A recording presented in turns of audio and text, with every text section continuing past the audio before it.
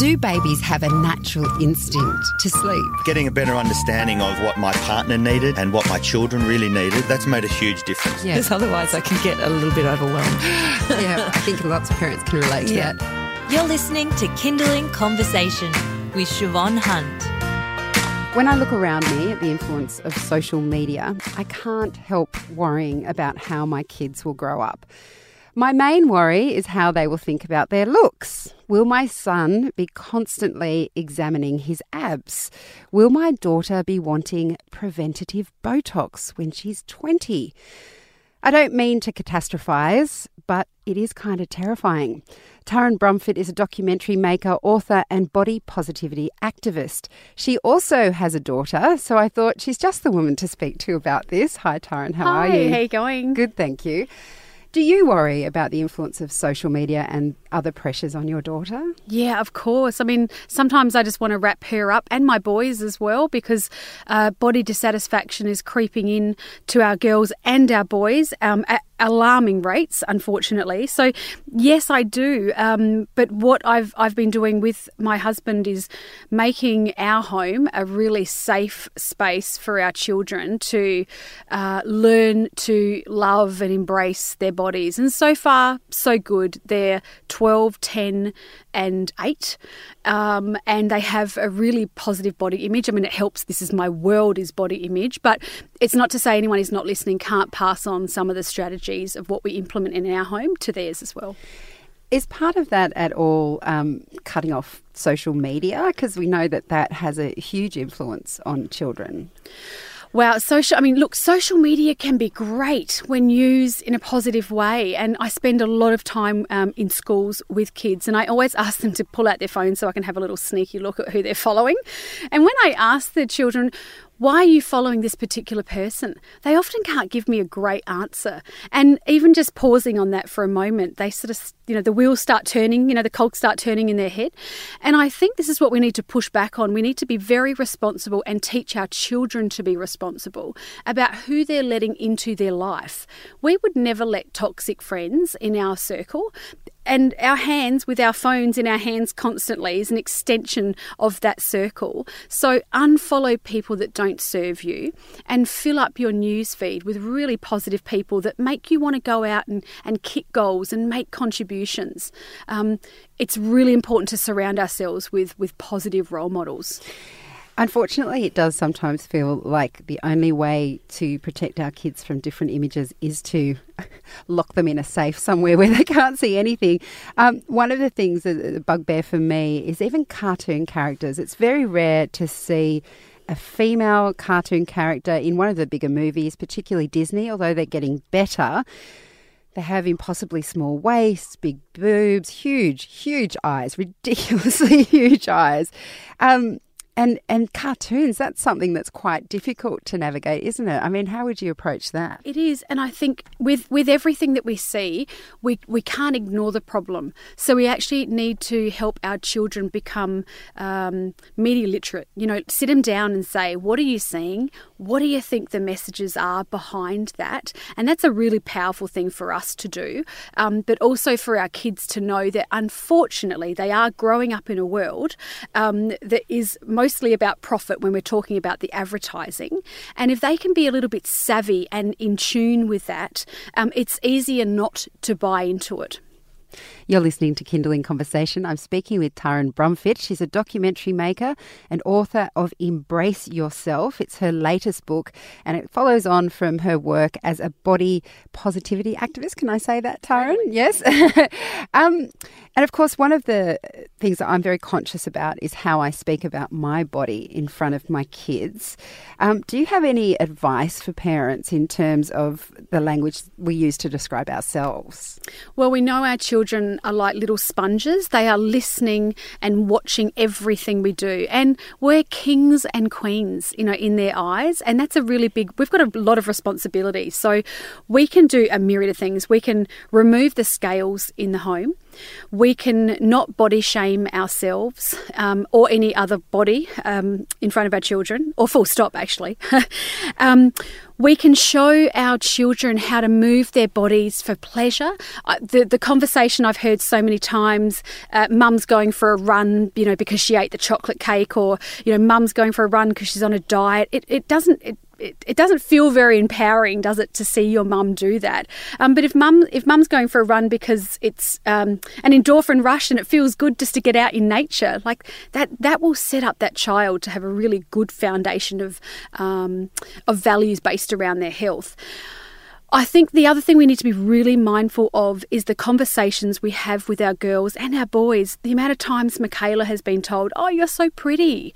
Please stop telling our children they're pretty because they don't need to hear that. And again, if we're setting them up to have a foundation of values that's based on what they look like, it's a really slippery slope. And it's no wonder the rates of depression, anxiety, and sadly suicide are on the increase, and steroid use in our young boys. I just read a paper last week. It's so scary. It is frightening. And one thing that has scared me in the past has been my daughter will come home. As I've mentioned, I'll be careful about how I speak about my body. I don't refer to anyone as being fat or whatever. That's something I'm conscious of. And then she tried on this dress. It was probably last summer when she was only 5. She tried on a dress and she said, "I don't want to wear this, Mummy. I look fat in this." Mm-hmm. I mean, she's 6. Mm-hmm. Apart from anything else, she's tiny. And I was actually gobsmacked. I find sometimes my children say things that are so obviously problematic for me as a parent that I don't know where to start. I mean, and I have heard other parents say, "Yeah, my daughter's come home from school and she's talking about, being very conscious of her own body." How do we talk to our kids when they say something like that? Like, "Oh, Mummy, I look fat in this," or they're obviously repeating something they maybe heard at school or daycare. Yeah, I mean, the fat conversation is a really interesting one because we think we're doing a good job by saying, "No, you're not fat." And I've spoken to lots of psychologists about this conversation. It's the worst thing to say because then it sets up fat as being bad, and can start that sort of diet behaviour, down the track. So we don't say that. We always try to bring our children back to their bodies and what their bodies can do, and how their bodies feel. So saying "I am fat" is like saying "I am fingernails." Like, that doesn't actually make sense. Honey, you have fat, and fat serves a really important purpose, thank you, in your body, because without it you wouldn't be here. And maybe just talking about how he or she moves their body and what makes them feel good and what activities they like to do. There's a lot of disconnect, especially for our older teenagers. I see them running up hills and checking their little Fitbits and their calories in and their calories out, and there's a disconnect with life, and we need to help them strip that back and just enjoy their bodies and be free of that. Conversations are important. Never shy away from it. Let your children speak and just listen in to the cues of what they're really getting at. You mentioned another thing that terrifies me. It's all about me being scared at the moment. Well, you know what? It's terrifying being a parent. Let's just call that out right now. It is very frightening. But what's more frightening is teenagers. When you have a small child and you look at them and you see how they're behaving, I guess a lot of us want to lay the groundwork now to support them when they're older, and we all know how hard it can be being a teenager. Have you thought, I mean, you've obviously talked to teenagers, have you thought that far ahead with your own kids in terms of how you're going to, because it'll be a different world, even though your eldest is about to hit that phase of his life, it is a different world from when we were growing up. Yeah. How do you feel about managing their perceptions of their bodies in a space where perhaps you're not familiar with all of their influences? Yeah, I mean, and that's a really good point because we can't be on top of everything. We like to think we can be. Look, I think the communication is key, and creating a space that you can have open discussions in your home about how your child is feeling. Sometimes we try to have these conversations that are really, really important, just kind of in the car, casually bringing things up. But sometimes we actually need to create the space and say to a child, hey, I noticed X. Let's sit down, let's go to a park, let's have some quiet time. Let's just talk about this because this is really important. I'm always was talking about elevating conversations by creating a space. It's like grandparents who say things to the grandkids that aren't very helpful about about being positive about their bodies. Yes. We all know that one. Yes. And I've suggested over the years that people actually call up the grandparents and say, I have something I want to talk to you about and it's really important. Can we make a time?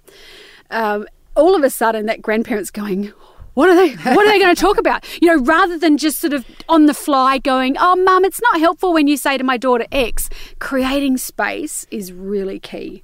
And it gets your message across. Look, I could keep you all day. I wish I could, but I have to let you go. Taryn, thank you so much for coming in. Thank you for having me. That's Taryn Brumfitt. She's an author and documentary maker. Her book, Embrace Yourself, is out now. We'll have links to where you can get your mitts on the book at kindling.com.au. Just search for Taryn. It's Taryn.